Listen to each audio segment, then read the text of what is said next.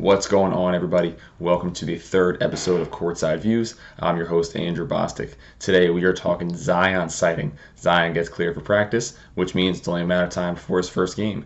The Jazz are who we thought they were. What does that mean for the playoffs? Right now, they're regular season juggernauts. And also, we got to cover some weekly games that have happened, some key matchups that we're going to talk about. We're going to hop right into the Wizards versus the Pistons. Wizards pull out a 119-116 victory in overtime off of another Kyle Kuzma game-winning shot. Kuzma finishes with a smooth 26-7. Bradley Beal puts up another 25 points with 0 3-pointers, really getting in the paint, finishing with 5 assists as well, getting inside. Jeremy Grant also finishing strong for the Pistons. 28 points, 14 of 15 from the free throw line, fully attacking that weak Wizards inside defense, who has currently been bottom 5 since, honestly, I started talking about them in the first episode. Take a little credit there. Pistons are on a 10-game losing streak, are currently 4-17. That is good for worst in the NBA. Tanking for Chet Holmgren. Who knows what that means? Cade Cunningham has not looked like the number 1 overall pick we thought we were going to get. Cade is only shooting 38% from the field, 32% from 3, averaging over 4 turnovers a game, but he is getting 15 points, 6 rebounds, and 4 assists. So he is hitting that rookie wall early on. He is inefficient, but you do see a couple of those clips early on of him just being and passing the eye test. He is a great pull-up jumper. He's hitting some threes. He's not afraid to shoot, and he's going to make mistakes early on. Like I said, he's only 20 years old. You got to give him time. But as of right now, not getting that return on investment when you see a lot of those early rookies like Evan Mobley, Josh Giddey, Franz Wagner are getting early returns from their teams. So when you're drafted number 1 overall, pressure's on. Let's see how he handles it throughout the season. Another quick feature about first-round rookies, Corey Kispert. Where the hell is he? I have not seen him. The Wizards, he was a DNP for the first time this season. He is averaging 12.3 minutes per game for a Wizards team that has playoff aspirations. Corey Kispert came into this draft as the full away best shooter in this draft, bar none. Ada Gonzaga shot 47% his senior year. This year he's shooting 23% from 3. Averaging 3.7 points per game, and he is now, from what it looks like, completely out of the rotation. Not a good look for a 23-year-old senior, 23-year-old rookie out here trying to make an impact in the NBA, and he cannot do what he was drafted to do. Got to turn it around, bud. Hopping right into the next one, Rockets versus Nets. No Harden, no Jalen Green, still a great game. Featured a high-scoring James Harden, 25 points, 11 rebounds, 8 assists. Always a great stat line stuffer. Great for fantasy. Not great for efficiency. 4 of 16 from the field. A lovely James Harden stat line. The no Jalen Green is super interesting to me. The Rockets are on a 7-game win streak after losing, I believe, 16 in a row. A very weird dynamic. First team in NBA history to ever go on a 16-game losing streak and then immediately follow it up with a 7-game win streak. Don't really know what tier they are, but they're playing the young guys. The Rockets are in a full-blown youth movement. They have benched Daniel Tice after everybody has been begging them to do it. And they're going full Christian Wood. Eric Gordon is really the only veteran on this team, and he is back. And it's so good to see. He's been hurt for 2 years in a row, essentially. He's having a career year from the field. He is shooting his second-best three-point percentage at 43.8 from the field, and he just looks good. He looks smooth. He looks healthy. It's awesome to see. He's going to have great trade value. His contract no longer looks untradeable. I mean, if you can trade Russell Westbrook's contract, you can pretty much trade anything. So Gordon looks great, man. I mean, it's awesome to see him back. He's going to go to a contender throughout the year. They're going to get something for him. He just doesn't make sense on the timeline for this team, but it's always great to just see him there. Back to kind of Jalen Green, his situation. Obviously, Jalen Green is a dynamo scorer, very inefficient young guy. The Rockets are 6-0 without him this season, and they are 2-16 with him. I know that doesn't really mean anything. It's just kind of a cool stat to look at and kind of think, like, because he's so inefficient early on, he's not really going to affect the game that well. He's going to go out for hot spurts. I know he had 30 early on in the season. Really hasn't done much since. So that question is immediately going to be brought up of, can Jalen Green and can KPJ play together? Kevin Porter Jr. has a lot of pressure on his back trying to be the de facto point guard, and I just don't know if he has the capability. As a Cavaliers fan, I was able to see him early on, and he is a dynamic playmaker. He's athletic. He can get in the paint. His handle is extremely tight. And for anyone that has ever played basketball before, going up against a lefty is just hard. It's just hard to do. So seeing him out there with Jalen Green, like athleticism-wise, you have two 6'5" athletic freaks out there in the backcourt. On paper, it looks great. On the court, it's a little tough because they're both have that alpha personality. They both think they can go out there and do it. They're going to say they're going to make adjustments. I do want to see it on the court more. I hope they get more time. I just don't know that they're really going to get that. They have a lot of first-round picks coming up in the next couple of years' drafts, especially all the ones from the Nets. Who knows what they're going to convey, but they're going to have first-round picks at the wazoo, and getting a point guard in there is going to be detrimental to kind of make that team work. You see what the Cavaliers have done with Darius Garland, and the way the offense looks between him and Colin Sexton is huge. So bringing in that into that offense for a dynamo scorer like Jalen Green is probably going to be something they're going to need to work out soon. Last but not least, we have the Nuggets versus the Pelicans in another overtime thriller, and it was the battle of the big men. A little bit of a throwback matchup of Jokic and Jonas Valanciunas going at it. Jokic looked like the obvious MVP candidate that he is. 39, 11, and 11. He is putting the Nuggets team on his back, doing everything that he can. No Rivers, no Dozier, no Murray, no Porter. Does not care. He is doing everything and anything for this team, shooting threes, making plays, running a pick and roll, running a pick and pop. He is doing everything for this team to will them to victory. They're only 500. They're still in the playoff mix. They're going to be closer to the play-in tournament just based on all the injuries they have. But if they make the playoffs, Jokic is essentially, he has to be in the top 2, top 3 when it comes to MVP just because of his ridiculous stat line. And we have to show some love to Jonas Valanciunas. He got so much shit over the past offseason by getting traded for Steven Adams and Eric Bledsoe, immediately signed a contract extension, and everyone's like, how the hell is he going to fit with Zion Williamson? Well, he is currently leading the NBA in three-point field goal percentage. I know he's only taking 2.5 threes a game, but he's shooting 46.3%. That's insane. That makes no sense. It's Jonas Valanciunas. He's averaging 18 points, 12 boards, 2 blocks, and almost a 1.5 threes a game. Jonas Valanciunas. The Pelicans are 7-20. They have a lot more questions to answer, but Jonas is kind of answering that question of saying, like, he can play next to Zion. He can go out there and stretch the floor. Steven Adams couldn't do that. So I'm really interested to see what that fit looks like. So we'll see once that kind of comes of age when Zion comes back. And speaking of Zion, we had our first Zion sighting. News came out earlier this past week that Zion was officially cleared for full contact at practice, which is great news after this offseason. In training camp, there were rumors that Zion came in at 330 pounds during his injury rehab. Zion was always a big dude, always bulky, an extremely athletic bull that he is. 330 pounds is absolutely insane. He is not going to last long if he continues to play the way that he has. And you look at him on the bench in games. You look at him in the stands. You look at him walking around. You look at him in those TV commercials of the NBA 75. He looks big. He looks not athletic big. He just looks big. That's concerning. He's had injuries already.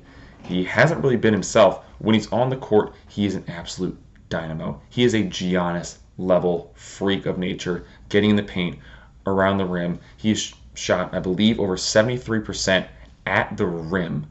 He's unstoppable. His size, he just cannot be stopped, but he has to maintain that weight. He has to be at a decent playing weight. During his rookie year, he was playing at around 285. Everybody's saying he needs to be around 265, 270. If he can keep that weight, he is a Charles Barkley clone, just more athletic. And if he can do that, he is going to be a dominant force in the league for a very, very long time. But those are big questions. Those are huge questions to answer. And for the Pelicans, they're 7-20. And the Pelicans have made some pretty damn awful decisions this past offseason.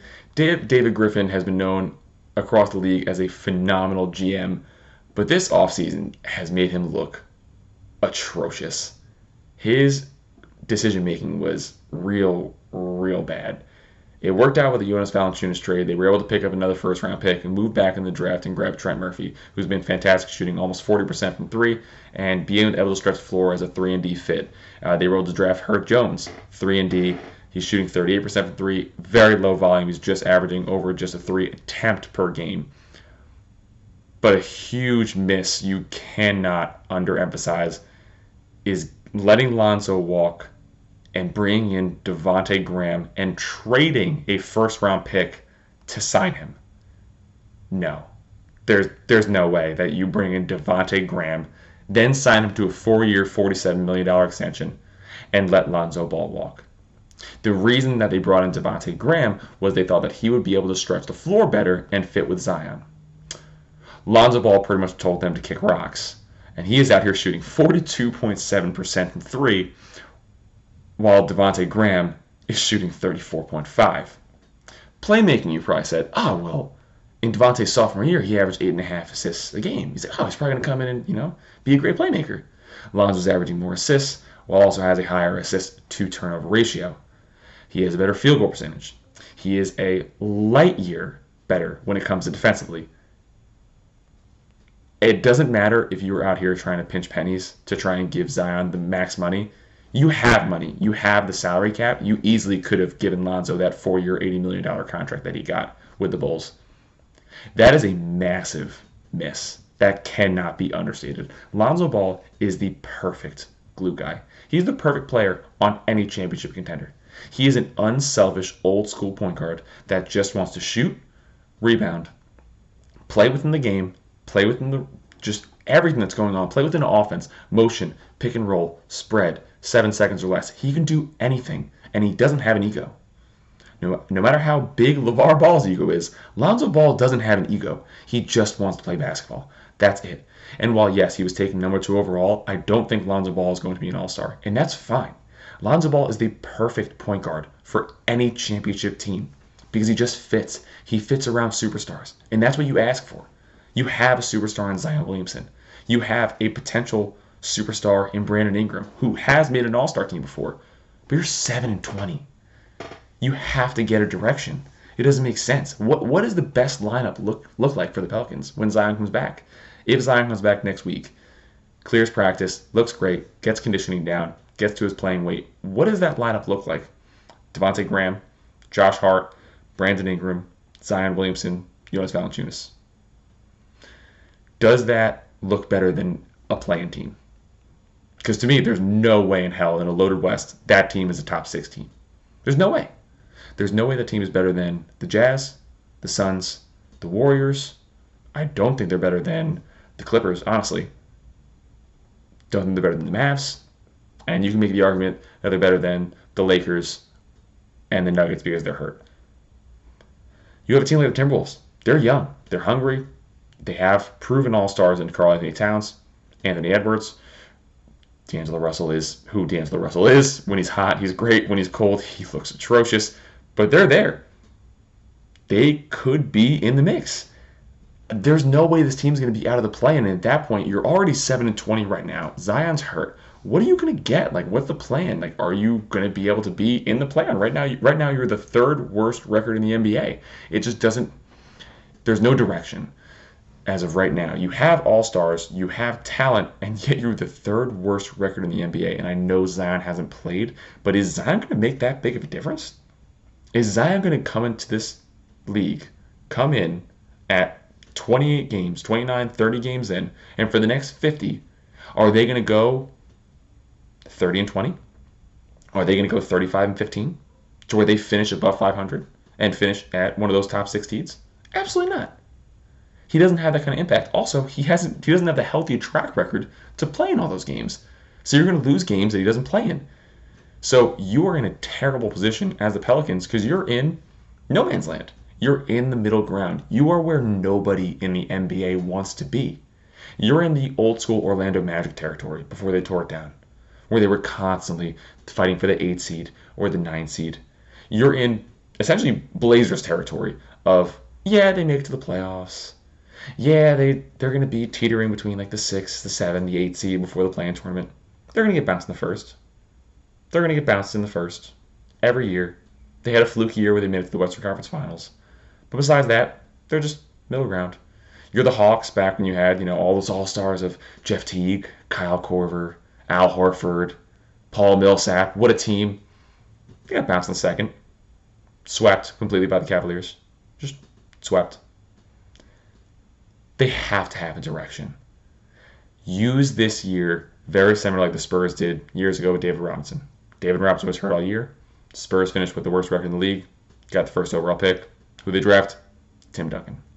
I'm not saying there's a Tim Duncan draft prospect in this league, but there are a couple of really top prospects coming out. You have Chet Holmgren, you have Paolo Banchero, and you have a stud point guard from Purdue in Jordan Ivey. You land a top 3 pick, you're looking fantastic. You pair one of those 3 with Brandon Ingram and Zion Williamson and a young core, you give Zion the complete bag over the offseason, every penny that he wants. Give him the rookie max, give him everything. You're looking fantastic. That's a direction. That's a plan. Playing this middle game of no man's land and thinking that Devontae Graham is going to be your difference maker and lead you to a home court advantage in the Western Conference, you're insane. You're absolutely insane, David Griffin. Make a decision. Pick a direction. Because right now, huddling in middle ground land of the NBA is where you lose your job. That's how that works. Staying where you're at makes no sense. Pick a direction and go. On to my favorite team in the NBA that I love to talk about more than anybody, the Utah Jazz. The Utah Jazz are a regular season dynamo, a dynamo of a team. I talk a lot of junk about the Utah Jazz, and I always will, because they have to prove it in the playoffs. But I will give them their regular season shine, because they're an incredible regular season team. They always will be. They are built for the regular season. As long as you have Rudy Gobert, Mike Conley, and Donovan Mitchell, you are built for the regular season. You have a superstar in Donovan Mitchell, and he is a superstar. He's an all-star caliber talent. He can go and score with anybody. He plays incredible defense for his size. He's only 6'1", playing the 2-guard position. I personally believe he's a point guard, but we'll get into that. You have a reliable veteran in Mike Conley, who did make a first all-star team last year, which is a complete and utter fluke, but I'm happy for him. Grit and grind all the way. And then you have Rudy Gobert, who I believe is the most overrated player in the NBA, and that comes with the title of making $200 million a year. When you make $200 million in a contract, not a year, in a contract, you better be the best player on your team on the court at all times. Rudy Gobert is not that. Rudy Gobert gets played off the court during matchups. And I'm going to bring up last year in the playoff series against the Clippers, because it has to be said. Against the Clippers, Tyronn Lue made the chess move of all chess moves to pretty much say, Rudy Gobert, we are going to guard you with guards and wing players because we don't think you're tough enough to go battle down low. And he was absolutely right. Marcus Morris guarded Rudy Gobert in that series more than anybody else. Not Zubac, not Ibaka, not anybody else. Marcus Morris, the 6'8" swing forward, guarded Rudy Gobert. Marcus Morris also shot 43% from 3 that series. Rudy Gobert could not, he's a paint protector. He could not go on the wing. Trey Mann was giving that team buckets. Series long. Journeyman Trey Mann was giving them 30. Reggie Jackson looked like Lord knows what, averaging 22, 23, putting up numbers against that team. Because they went 5 wide. Rudy Gobert cannot slide his feet. He can't play on the perimeter. He got benched in fourth quarters. You can't make $200 million and get benched in the fourth quarter. You can't do that. That is why the Jazz will never win. That's too high of a cap number for a guy who is just an incredible defender. Rudy Gobert has to get his due. He's very effective. He's long. He's an incredible defender. He's Defensive Player of the Year. I get it. I'm not saying he's a bad player. I'm not saying he doesn't deserve credit where credit is due. He is a great player. but he doesn't deserve to make $200 million. The Jazz overplayed their hand and said, yes, he's going to dominate down low. He's got the size. His career average is 14 points a game. You're out of your mind. You're out of your mind. Donovan Mitchell deserves to make that kind of money because Donovan Mitchell puts up those numbers. He puts up all-star numbers. He has potential to be all NBA numbers. He needs to play point guard. You put Donovan Mitchell at point guard. Mike Conley is a great shooter. I personally believe at this point in his career, he should be coming off the bench, and the closing lineup should be Jordan Clarkson and Donovan Mitchell. Clarkson is a dynamo offensive presence. You saw it last year with Sixth Man of the Year. He's doing it again, giving absolute buckets and scoring to the best of his ability on a great contract. You bring Conley off the bench, he is going to be a Sixth Man of the Year candidate. That's what he is in this point of his career. He's too injury prone. He needs to be watched. If you want to actually make a playoff run, Utah, you have to plan for it. You have to plan accordingly. What does this best lineup look like?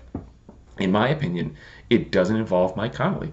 Mike Conley should get you through stretches, and when you shorten that rotation and you bring Mike Conley off the bench, you can mix and match, and he can win you games in the second and third quarter. Donovan Mitchell is going to win you the game in the fourth quarter, not Mike Conley. So you have to give him the chance to do that. Rest Mitchell in the middle of the game. Let Mike Conley shine.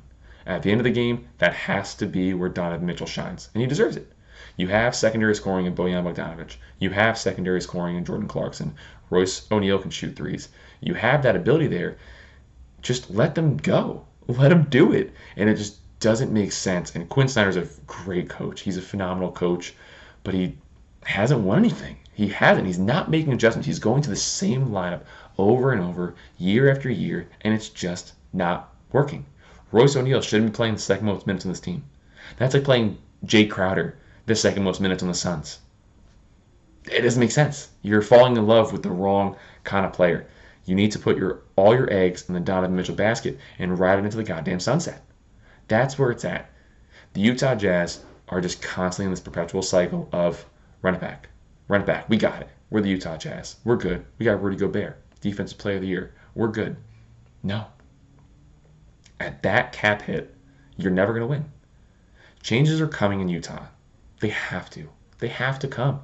Because I don't believe this team is going to make it out of the second round, as per usual. But I'm going to go a step further. I don't think they make it out of the first round. They're going to do what they usually do. Right now, the number 2 teams in the NBA are the Golden State Warriors and the Phoenix Suns. You can make the argument that the third best team in the NBA is the Utah Jazz. If the Utah Jazz, if that scenario sticks, 1, Golden State Warriors, 2, Phoenix Suns, 3, Utah Jazz. As of right now, they would be matched up against either the Clippers, the Lakers, the Mavs, or the Nuggets. I don't think the Utah Jazz can beat a single one of those teams. I don't think they can beat the Clippers because they already lost the Clippers last year.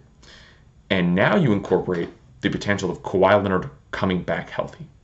If the Clippers make the playoffs as a 6 seed and Kawhi Leonard is healthy and they have the Utah Jazz in the first round, Kawhi will play. Now you have Kawhi, Paul George, Marcus Morris, Reggie Jackson, Trey Mann, Serge Ibaka, all these players, Luke Kennard, that are ready to go. Brandon Boston's out here balling in Kawhi's absence. They're deep. They're athletic. They can defend.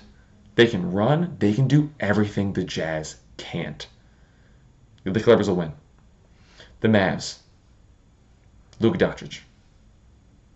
The Mavs are disappointing this year. I get it. But they have Kristaps. And Kristaps can pull Rudy Gobert off the court. Rudy has to guard Kristaps. No one else can on that team. What are you going to put Bojan Bogdanovic on Kristaps Porzingis? All right, he's going to go for 30. The matchups, every single matchup does not favor the Jazz in the playoffs with other shortened roster. I'm taking the Stars. I'm taking the Stars because they're not letting Donovan Mitchell shine and they're putting their eggs in the Rudy Gobert basket, and unfortunately, it's just not working out.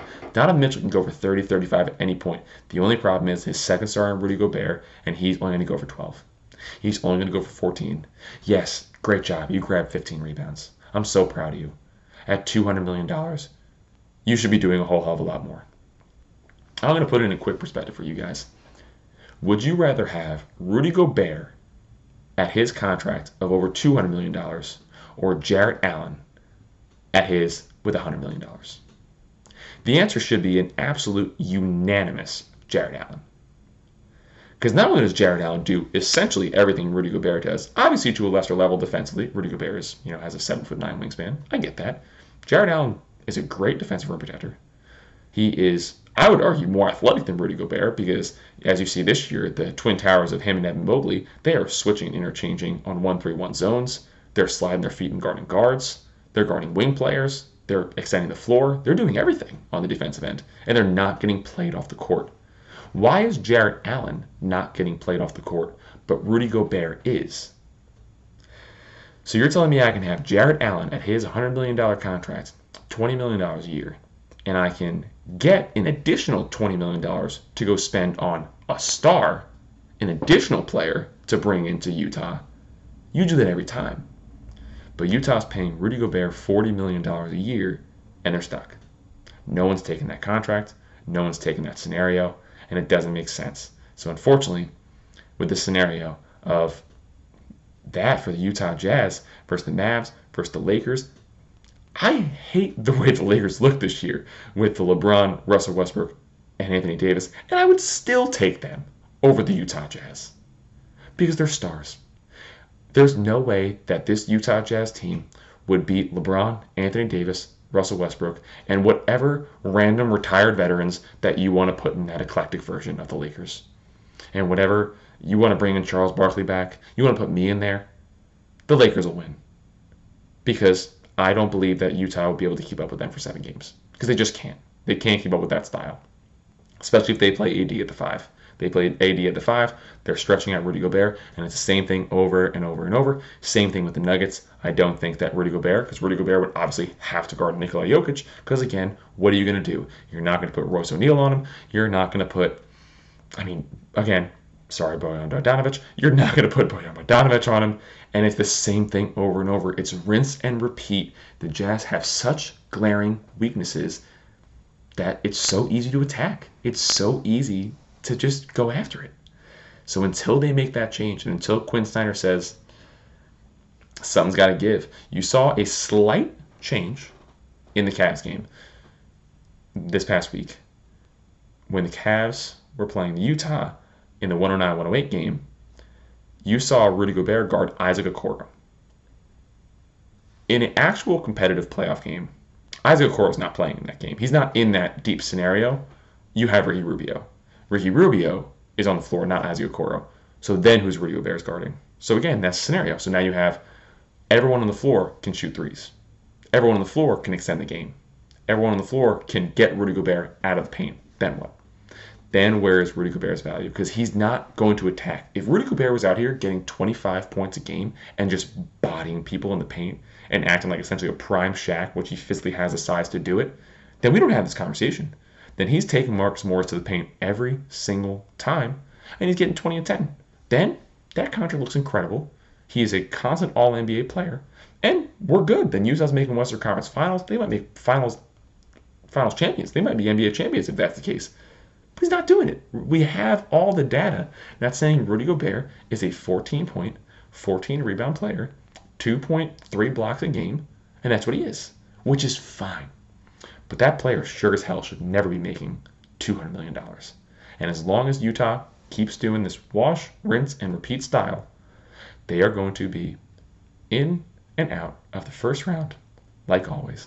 And that's just another year Donovan Mitchell gets older, and another year that goes by on Rudy Gobert's contract until it's all over, and Utah can thank the heavens that he's gone. I want to thank you guys for stopping by. Let me rant about the Jazz, talking about Zion, and our always weekly recap. We have new episodes that pop up every Wednesday and Saturday. Thank you guys for coming by. Check us out on Instagram as well as Twitter at Courtside Views Podcast. Thank you guys for stopping by and giving us a listen. Again, I'm Andrew Bostic. See you guys next time.